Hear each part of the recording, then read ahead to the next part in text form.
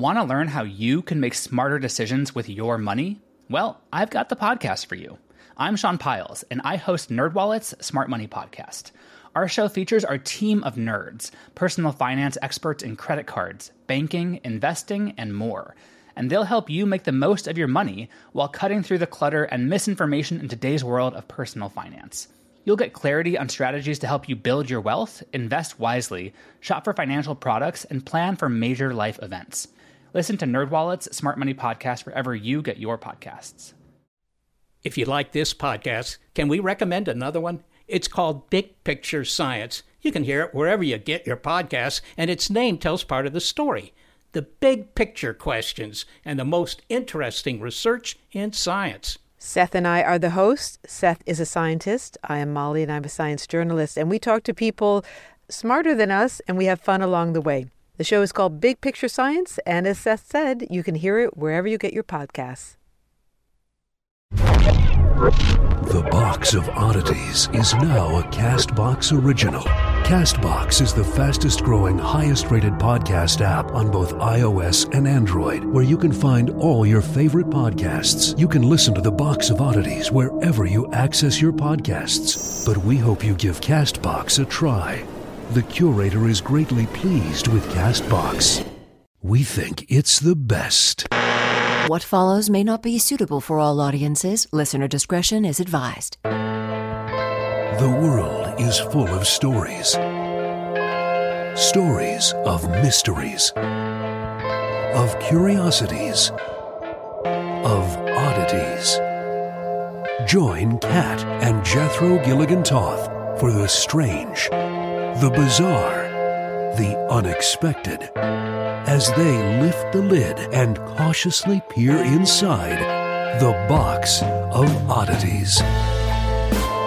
I am obsessed. With me? Yes. Oh, okay. That's good. totally what I meant. Not the Great British Baking Show. Oh my God. You won't stop with the Great British Baking Show. I'll be like, sweetie, we need to record the pod. Not now, they're piping. They're making bundt cakes and they're piping. It's something that I needed in my life. My soul needed the Great British Baking Show, and it's satisfying something that my heart and my soul needed. Between the baking show and social media, I don't see much of you anymore. Actually, Facebook Memories was telling me about how sad my life has become. It was all like, Katrina, we've made a video about your October. Would you like to see it? And I was like, yeah, I want to see it. And it was like, do-do-do-do-do-do. Do-do-do-do-do-do. Katrina, you've had a great October. You went one place with one person and liked 9 of your sister's posts. That was the end of the video. That was it. Wow.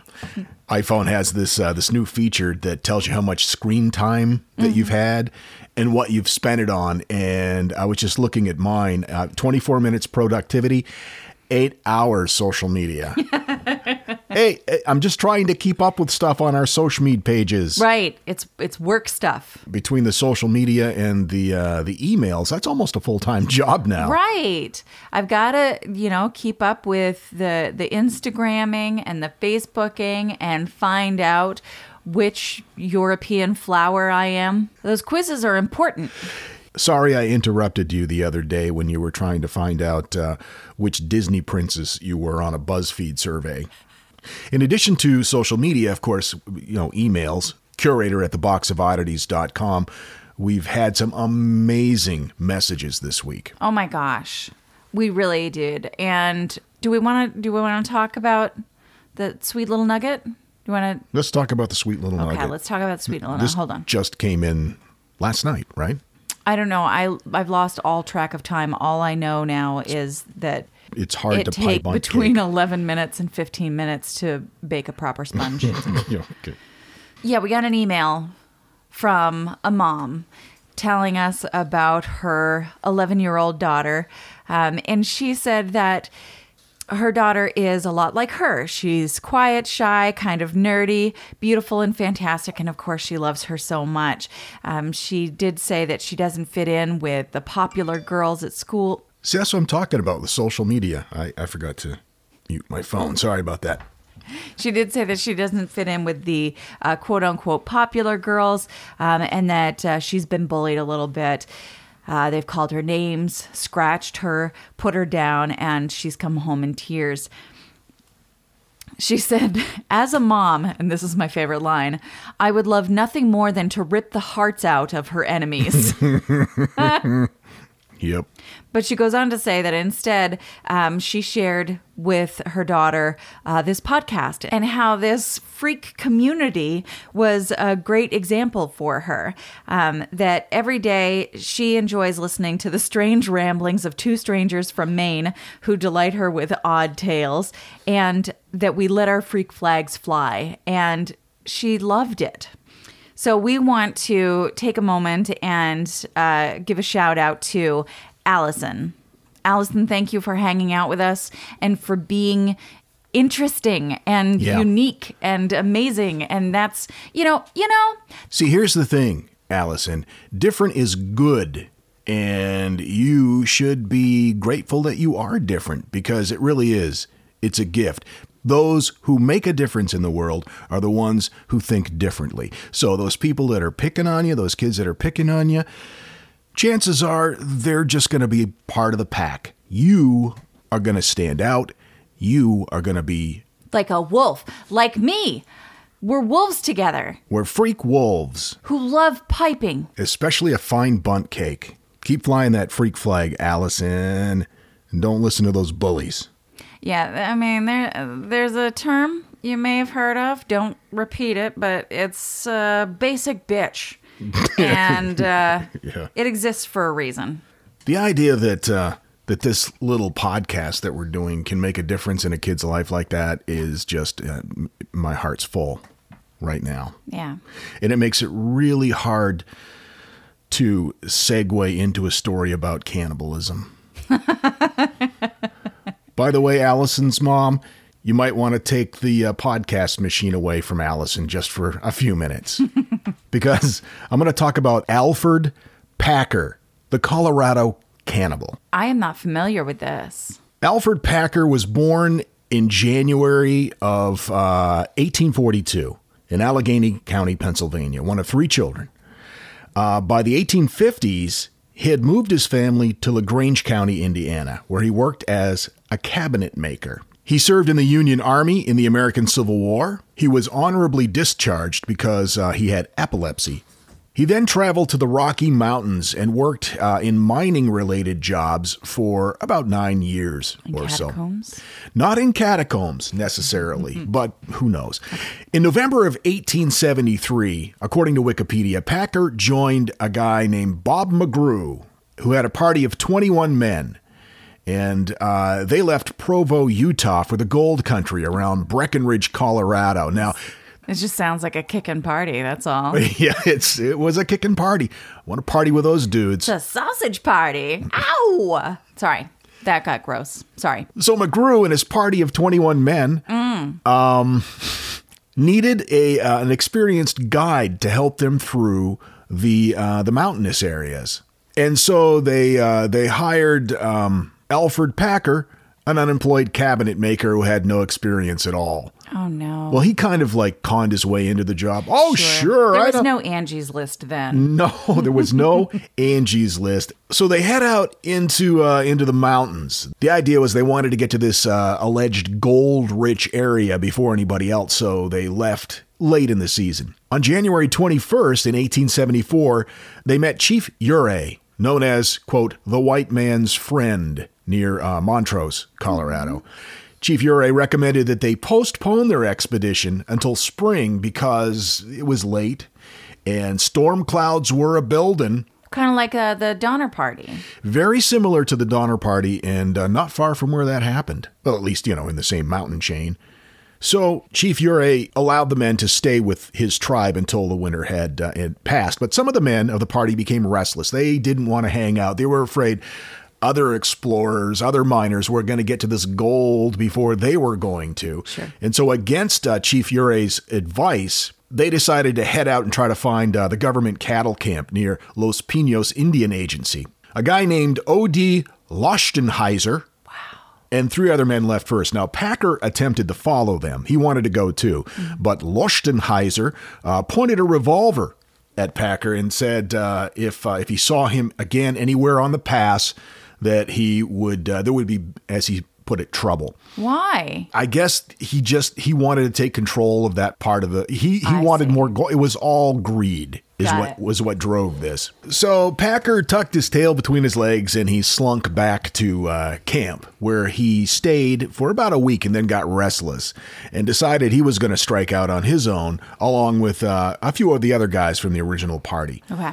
Besides Packer, there was, and I love some of the names of these old-timey prospector guys, Frank Reddy Miller, George California Noon. Why do they all have nicknames? Shannon Wilson Bell, James Humphrey, and Israel Swan. The leader of the outfit, Bob McGrew, actually went with them at first. He tried to help them. He was going to guide them out. He only got so far because the snow was so bad the horses couldn't go any further. So they unloaded the provisions from the horses, and McGrew went back to camp. Now, what happened after that is unclear.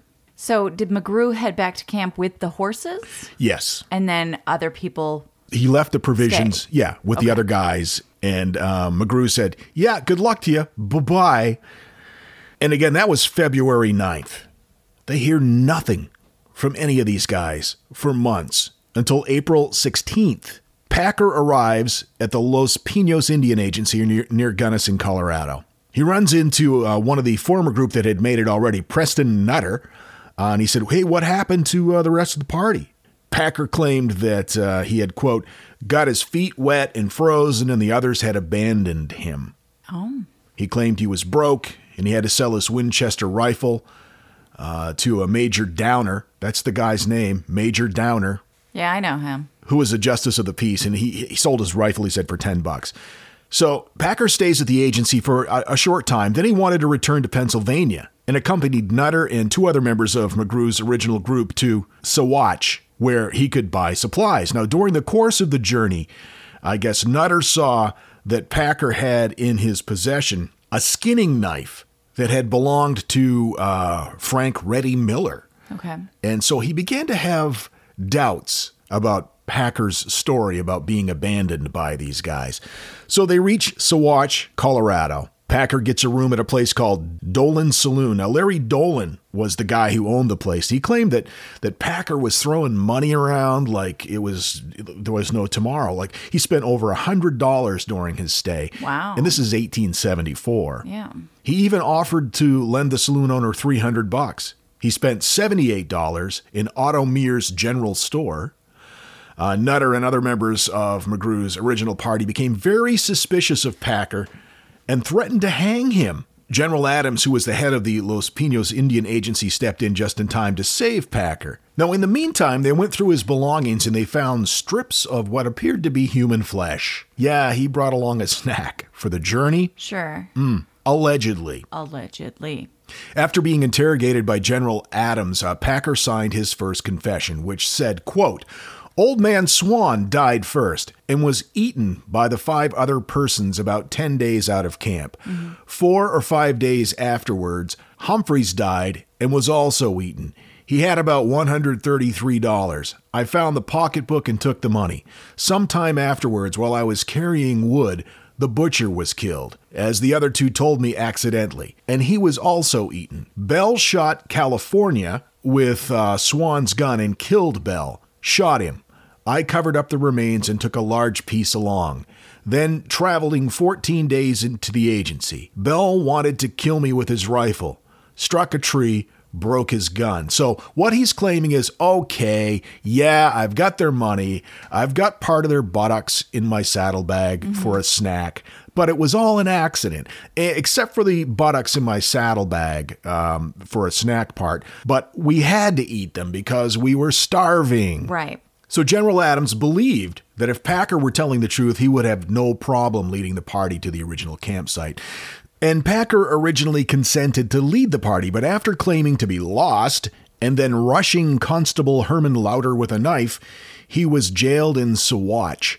The jail at the time was just like a log cabin, so it was pretty easy for him to escape. Oh, no. Somebody gave him some keys to take the irons off and gave him some supplies, and he disappeared and was gone for 9 years. Why did someone assist him in his escape? No idea. On March 11th in 1883, Packer was discovered by, here's another great name, Jean Frenchy Cabazon. Frenchy Cabazon found him in Wyoming living under the alias of John Schwartz, who was one of the original members of the Utah Mining Party that stayed at Chief Uray's camp during the winter of 74. Cabazon reported Packer to the local sheriff, who arrested him and then contacted that General Adams guy again. Adams persuaded Packer to make a second confession, which he signed on the 16th of March. Instead of claiming that the men gradually killed each other to survive, now he claimed that Shannon Bell had killed the others while Packer was out scouting. Why would his story change to that? Like, how is that? I mean, in what way would that first story have benefited him if the second story was true? That doesn't make any sense. It doesn't make any sense. So to make sense of it, on April 6th, the trial began at Lake City, Colorado, and 7 days later, Packer was found guilty of premeditated murder. He was sentenced to death by hanging.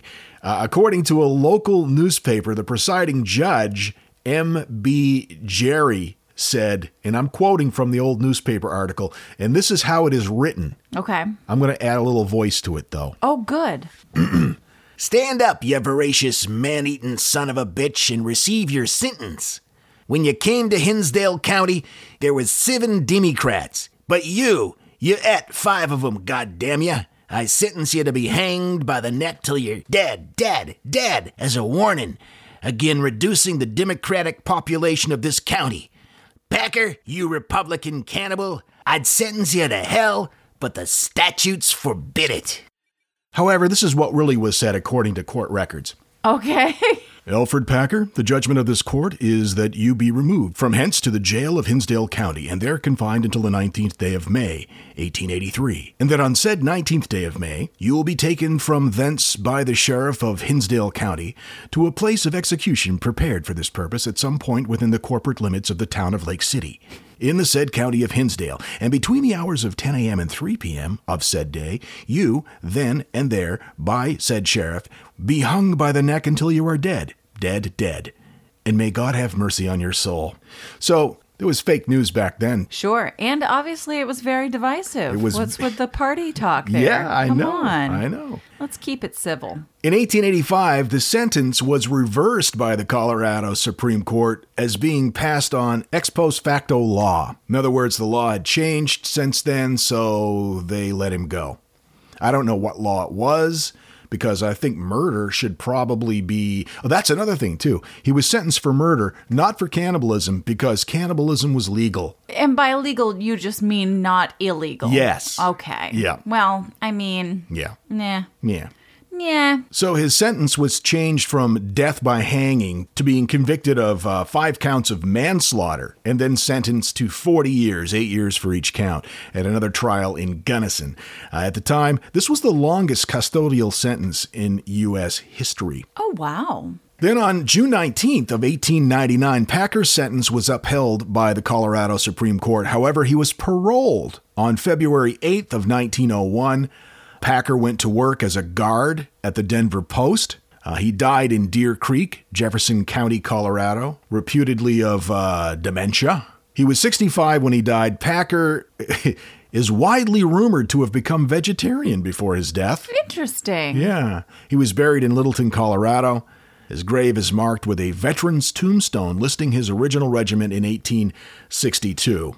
Now, we can't know what actually happened. Well, in 1989, 115 years later, they exhumed the 5 bodies, and James E. Starrs, then a professor of law specializing in forensic science at George Washington University, led the expedition. It was a pretty exhaustive search to find the precise location of the remains. One of Starr's colleagues, Walter Birkby, said, "I don't think there will ever be any way we can scientifically demonstrate cannibalism. Cannibalism, per se, is the ingestion of human flesh, so you'd have to have a picture of the guy actually eating." But They dug up all the bones. They sent them to the university. In 1994, David Bailey, curator of history at the Museum of Western Colorado, undertook an investigation to turn up more conclusive results. In a collection of firearms owned by the museum, a Colt revolver had been reportedly found at the site of Packer's alleged crimes. So they did an exhaustive investigation into the pistol's background, turned up documents from the time of the trial. Upon careful study of Bell, he noticed a severe bullet wound in the pelvic area and that Bell's wallet had a bullet hole through it. They also found like metal shards underneath his remains, which under an electron microscope, they determined that they matched the spectrograph with bullets remaining in what was indeed Packer's pistol.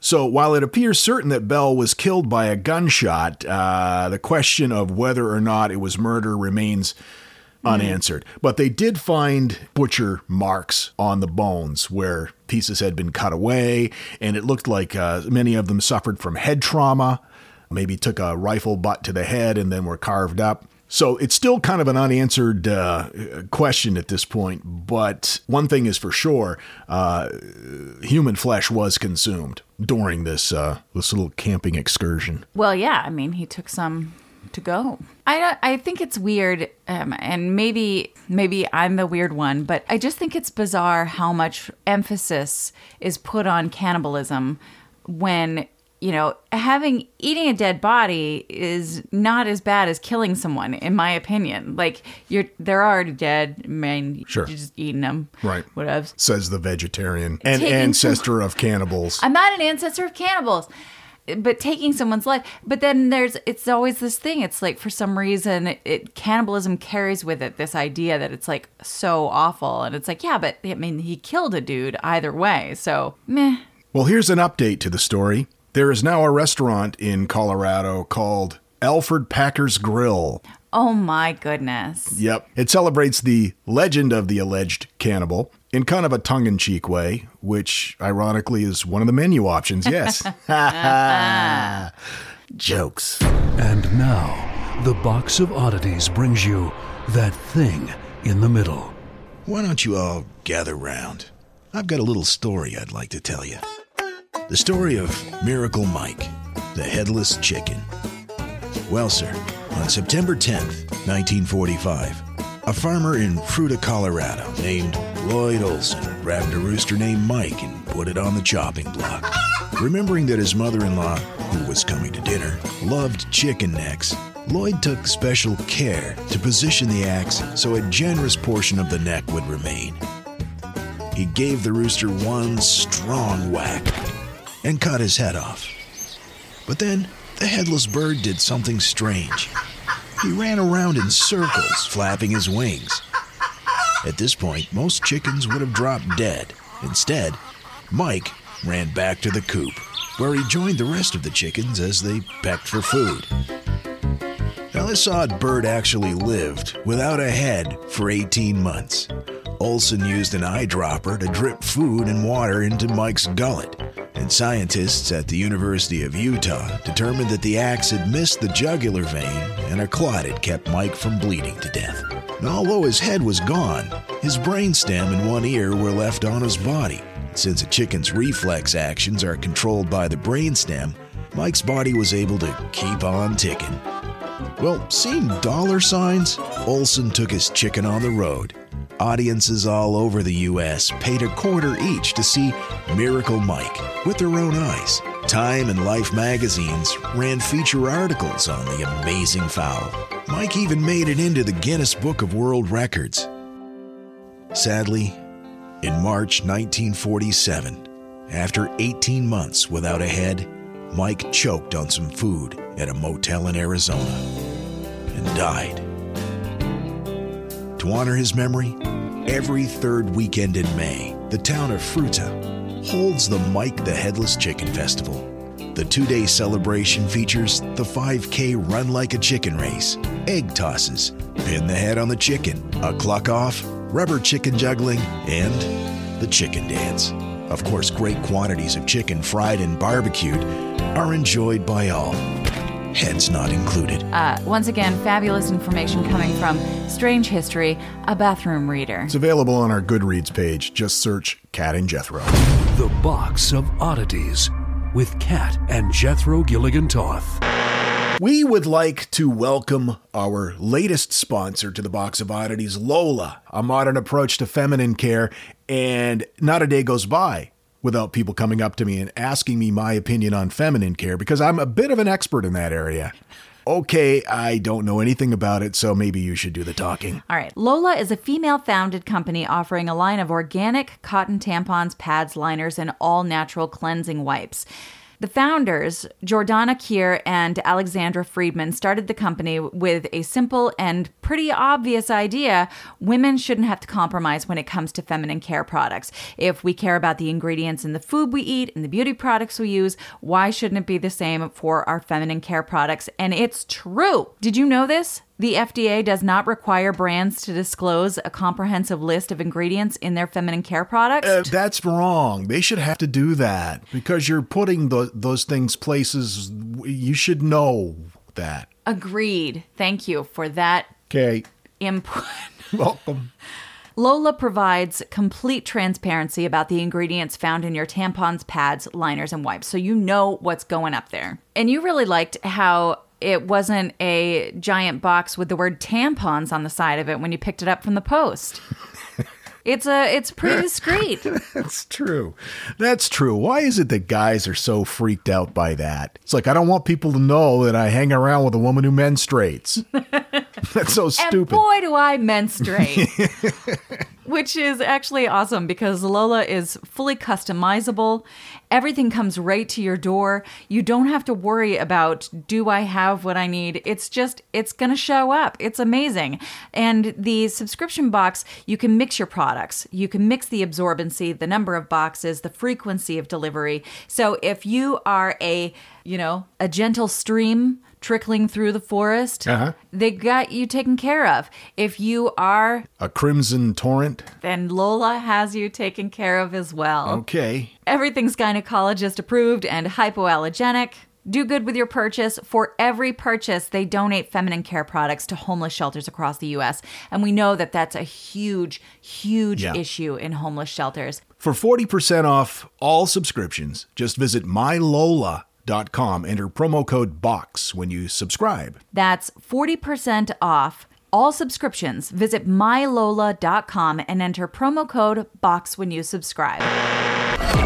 Coming to you from the very tip of North America, this is the Box of Oddities.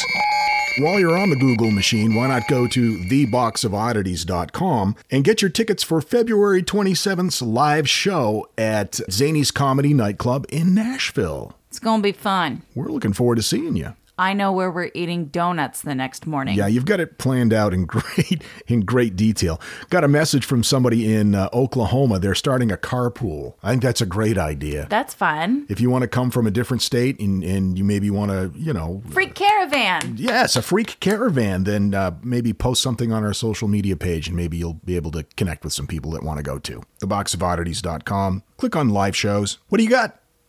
What you got, girl? What you got for me? What you got for me? What you got for me? What do you got for me? Are you done? What do you got for me? Yeah, I'm done. In 2015, in a market in Myanmar. This sounds right. Myanmar. At a market in Myanmar in 2015, there was a chunk of amber being sold that allegedly contained plant material. And this was discovered by someone who looked a little bit closer, and scientists did some investigating and discovered that it is not, in fact, plant material inside this amber. It is a beautifully preserved dinosaur tail with feathers still attached to the bone. Oh, this is like a Jurassic Park thing. Gorgeous, beautiful. There are photos of it. It makes me a little bit like weepy that you can see it. I mean, that you can see the feathers. Oh, that's incredible. It's amazing. Okay, so it pretty much the coolest. And it's not the first time that feathers were found trapped in amber, but it was the first time that researchers were able to say this is from a dinosaur and not from an old bird relative, but from a dinosaur. And that provides insight into what dinosaurs actually looked like, and in ways that we weren't able to tell before. So it's relatively recent that we've understood that probably most dinosaurs had feathers. And that's crazy. It's mind-blowing.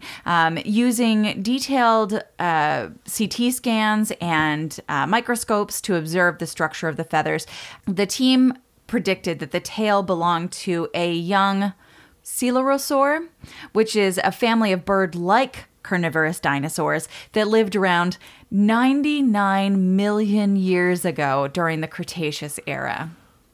You can see his feather. That's fascinating that you can connect that all the way back to, 99 million years. And scientists said that because now this is where I'm just saying words that I'm reading, so prepare yourself. Okay. Because the vertebrae are not fused into a rod or pygostyle, as in modern birds and their closest relatives, the tail is long and flexible with keels of feathers running down each side, which is how they were able to tell that it was not a prehistoric bird, that it was actually a dinosaur. And as far as the researchers know, this was the first non-avian dinosaur feather found preserved in amber. In 2014, a research team investigating a slab of rock found by a farmer that contained nearly a complete skeleton with feathers in the fossil. The feathers themselves had obviously decayed, but they left impressions in the rock around the fossilized bones. So when they investigated, and this blows my mind, they were able to see within the fossil that the feathers were built in such a way that the melanosomes that were in the feathers closely resembled the iridescent rainbow-hued feathers of hummingbirds. Wow, like that metallic kind of green. Yeah, that shimmery, shiny, different from different lights kind of. I would love to have seen that. Amazing, right?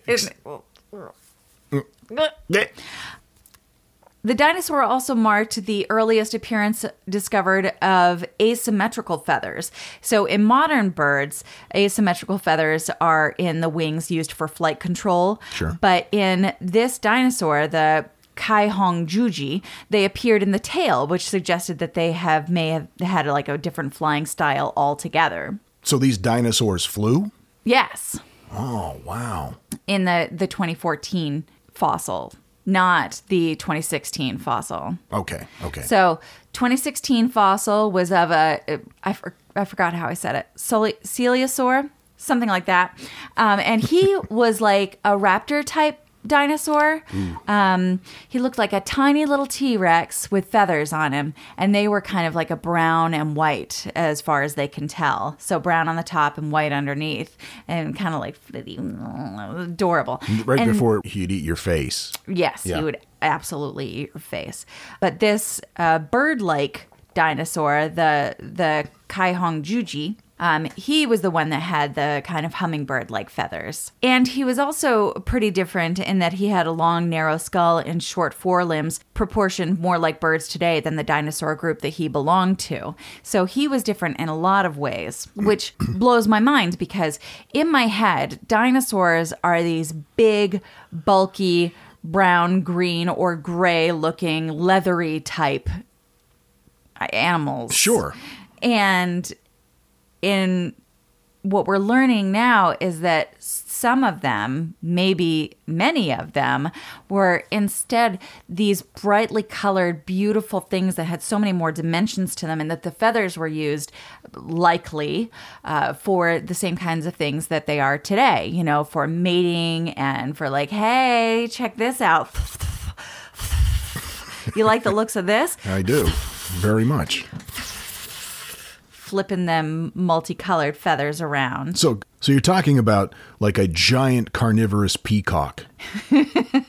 Something like that, yes. Okay. So this one, Kai Hong Juji, lived around 161 million years ago in the Jurassic period.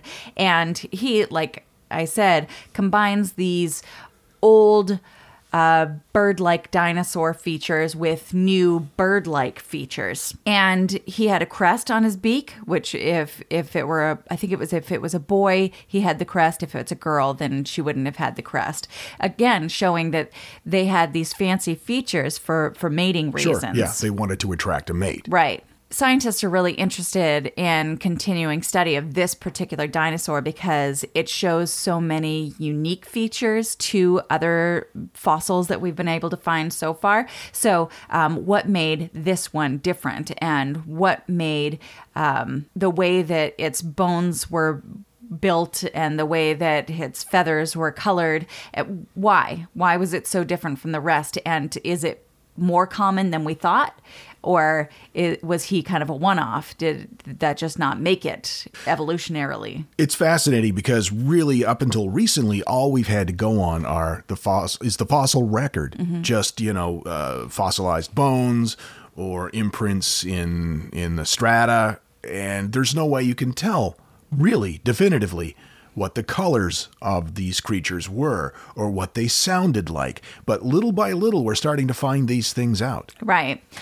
In talking about the unusual traits, one of the scientists said that he has a rather velociraptor-looking low and long skull with this fully feathered, shaggy kind of plumage and a big fan tail. You want to cuddle with him, don't you? I love him so much. He's been dead for 160 million years, I'm just sweetie. saying. Sounds pretty amazing to me. I really get excited about stuff like this. I remember when we were at the Smithsonian a few years ago, and I saw fossilized dinosaur poop. Yeah. And I just, I wanted my picture taken with it. I took selfies of me in fossilized dinosaur poop. Mm-hmm. I had to put on my coffee mugs. I had me and a fossilized dinosaur turd on my coffee mug. It was a beautiful day. It's one that my heart smiles every time I think of. It's like the day that we saw that mummy penis. That's a whole other story. That was a special day. This is what they think he looks like. Wow. Yeah. He looks like a really evil chicken. No. Yeah. No, so beautiful. A really evil, beautiful chicken. No. Look at his look. See, that's not how I would... If I just looked at that picture not knowing the story, I would not say that's a dinosaur. I would say it's some sort of eagle-emu hybrid. No. Yeah, that's what I would say. In fact, I just said it. Anyway, that's what I have for you regarding the amazing, gorgeous hummingbird-like feathered dinosaur. That is fascinating. Growing up as a kid, I wanted to be an archaeologist. Who didn't? Yeah, I wanted to go dig bones and stuff. And I remember at about 6 years of age, my mom was trying to encourage me. Mm-hmm. Oh yeah, you should be. That's a great vocational option. You should be an archaeologist. And so she bought me this little toy archaeologist kit and told me to go dig up dinosaur bones in the sandbox. Oh. Yeah. Unfortunately, there were a lot of cats in the neighborhood. And, oh, no. Yeah. And I don't think they were quite fossilized, but it was pretty close. Oh, yeah. That's too bad. Good times. Remember that fossil kit that I got you for Christmas a couple years ago? Yes. That was fun. That was fun. And there was no cat poop in it. I always appreciate gifts that don't include cat feces. So thank you. You're welcome. Yeah, you're okay, I guess. The Box of Oddities drops out of the internet and lands in your sandbox twice a week. Don't forget to get your tickets to the live show, theboxofoddities.com. We'd love to see you in Nashville. And we will be back on Monday. Until then, keep flying that freak flag. Fly it proudly, you beautiful freak. And so, let it be known that the Box of Oddities belongs to you, and its fate is in your hands. The Box of Oddities commits to the telling of stories of the strange, the bizarre, the unexpected. We wish to offer our deeply felt gratitude and appreciation for your patronage. TheBoxOfOddities.com. On Facebook at facebook.com/Box of Oddities Podcast. On Twitter at Box of Oddities. And Instagram at Box of Oddities Podcast. Copyright 2018. All rights reserved. Hello everyone, Stakuyi here. And I'm Gabby. And we are the hosts of History of Everything, a podcast which you can probably guess by the name is, well, it's about everything. Do you want to know why people thought potatoes were evil and would give you syphilis? Are you curious about all the stories of the terrible and stupid ways that people have kicked the bucket over the years? Do you want to hear tales about all of the different badasses of history and the lives that they had brought to life? Well, if so, then look no further. History of Everything is just the right podcast for you. It's available on Spotify, Pandora, and anywhere else that you get your podcast from. Join us for some fun and just see how weird and wacky history can be.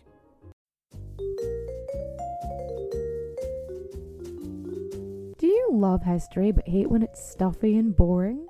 Well, look no further and join me, Katie Charlwood, your friendly neighbourhood social scientist and reader of books, as I delve into unsolved historical mysteries, murders by gaslight, and of course, women who have been misrepresented through all time. On Who Did What Now, the history podcast that's not your history class. Listen wherever you get your podcasts.